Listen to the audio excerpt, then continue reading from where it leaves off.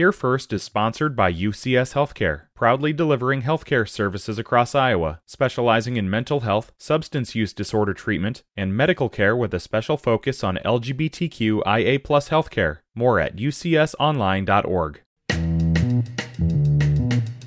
Today is Monday. It's the 13th of February. This is Here First from IPR News. I'm Clay Masters. Some parents and staff at the Iowa School for the Deaf are expressing concerns about what the governor's state agency reorganization bill would mean for the future of the school and the deaf community in Iowa. The bill would move the school from under the control of the Board of Regents to the Department of Education, and it would repeal a section of Iowa law that requires the legislature to approve any plans to close the school. Speaking through an American Sign Language interpreter, Sarah Young Bear Brown says the school has made her 6-year-old daughter so happy. She says the state has a 1-year plan to keep funding the school, but she's scared about what will happen after that. It's like our second home. I don't want to see another school close. I do not want to see that. We need to keep Iowa School for the Deaf open. Governor Kim Reynolds' office says there are no plans to close the Iowa School for the Deaf, but lawmakers say they're concerned about potentially losing the power to decide whether the school should be closed. Experts are saying they expect a reduced flood risk across the Missouri River Basin this spring. We get those details from IPR's Katie Pikus. With much of the basin in drought, the U.S. Army Corps of Engineers predicts runoff to be below average for a third year. John Remus is the chief of the Corps' Missouri River Basin Water Management Division. He says the Corps plans to continue its water conservation measures this year, including releasing the minimum amount of water from its reservoirs. There is presently and will be adequate water in the reservoirs and in the river reaches between the reservoir systems and below the system to serve all water supply needs. Remus says the Corps continues to monitor weather forecasts and river conditions and will make adjustments to the releases if needed. The chairman of the Republican Party of Iowa says there will be layer upon layer of safeguards for voting in the 2024 Iowa Republican Party's caucuses that will kick off the GOP's presidential campaign. Jeff Kaufman made his comments this weekend on Iowa Press, which airs on Iowa PBS. Any system we use will have multiple checks, and it will be open to anyone in the media and any Republican to take a look at it.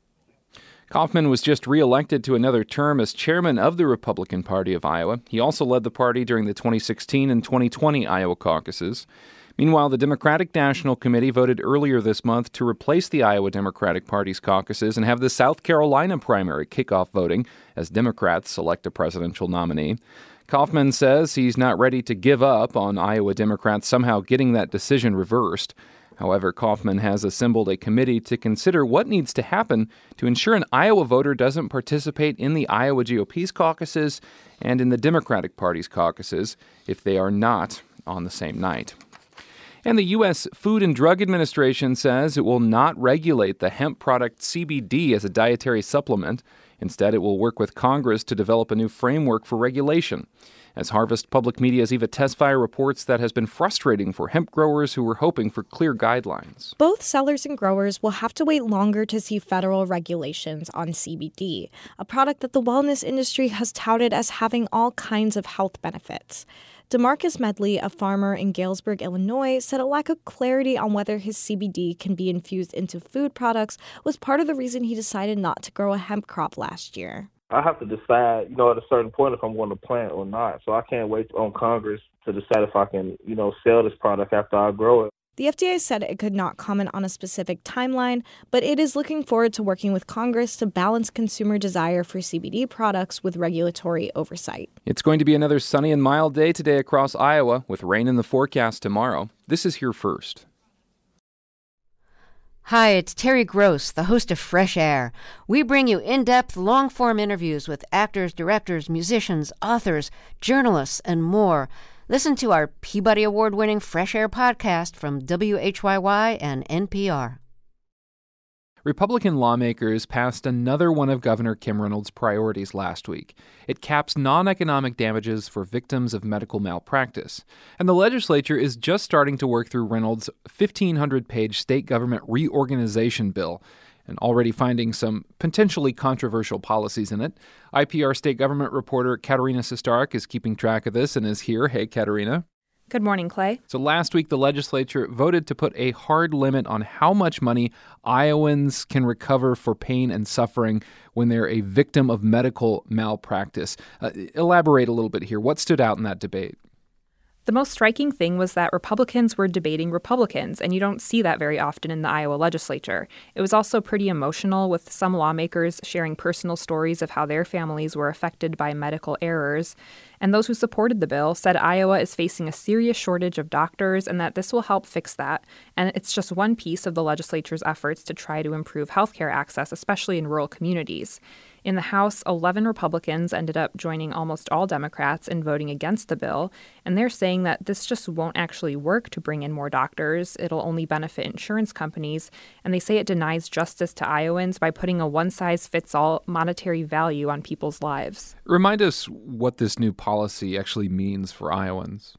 Well, if a jury determines that medical malpractice caused severe injury or death, non-economic damages will be capped at $2 million when a hospital is involved and $1 million for an independent clinic. Non-economic damages are what's awarded for injuries like pain and suffering, and previously juries could decide how much money to award the plaintiff. Economic damages for things like medical bills and ongoing care will still be unlimited. Punitive damages are also unlimited, but those are rare in these cases. Supporters expect that this will keep medical malpractice insurance rates level and help providers stay in Iowa, but it's not clear if that'll really happen.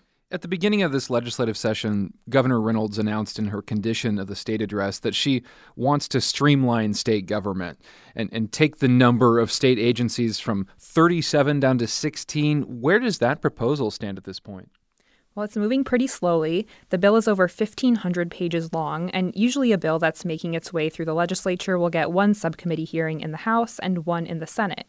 But with this bill, each chamber is planning multiple hearings, possibly up to 5 in the House alone, and House Republicans are splitting up sections of the bill among different lawmakers so they can dig into the details.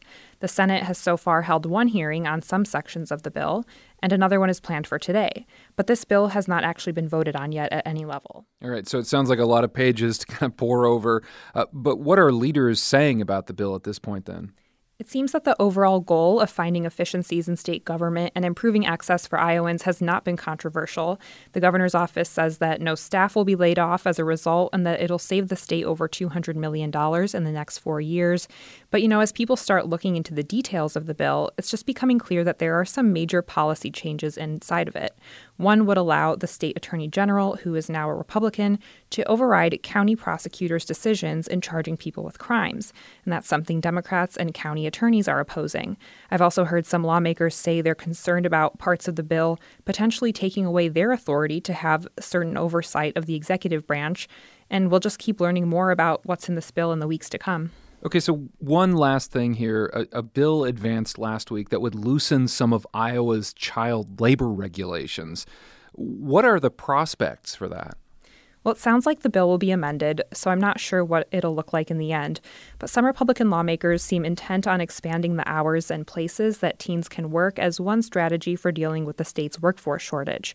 Opponents of the bill say it'll put the health and safety of kids at risk by potentially allowing them to work in more dangerous occupations. All right, so finally, as always, Katerina, what are you watching this week and expecting to happen? Lawmakers will likely send a property tax fix to the governor's desk to avoid a tax hike. There will be more hearings on the governor's state government reorganization bill, and probably some more discussions of the governor's health care bill that includes more funding for anti-abortion pregnancy centers. Katerina Sestarik, IPR state government reporter, thanks so much. Thanks, Clay. This is Here First from IPR News. You can always find this podcast wherever you subscribe to them. And for news anytime, including what's going on at the legislature, go to IPR.org. I'm Clay Masters.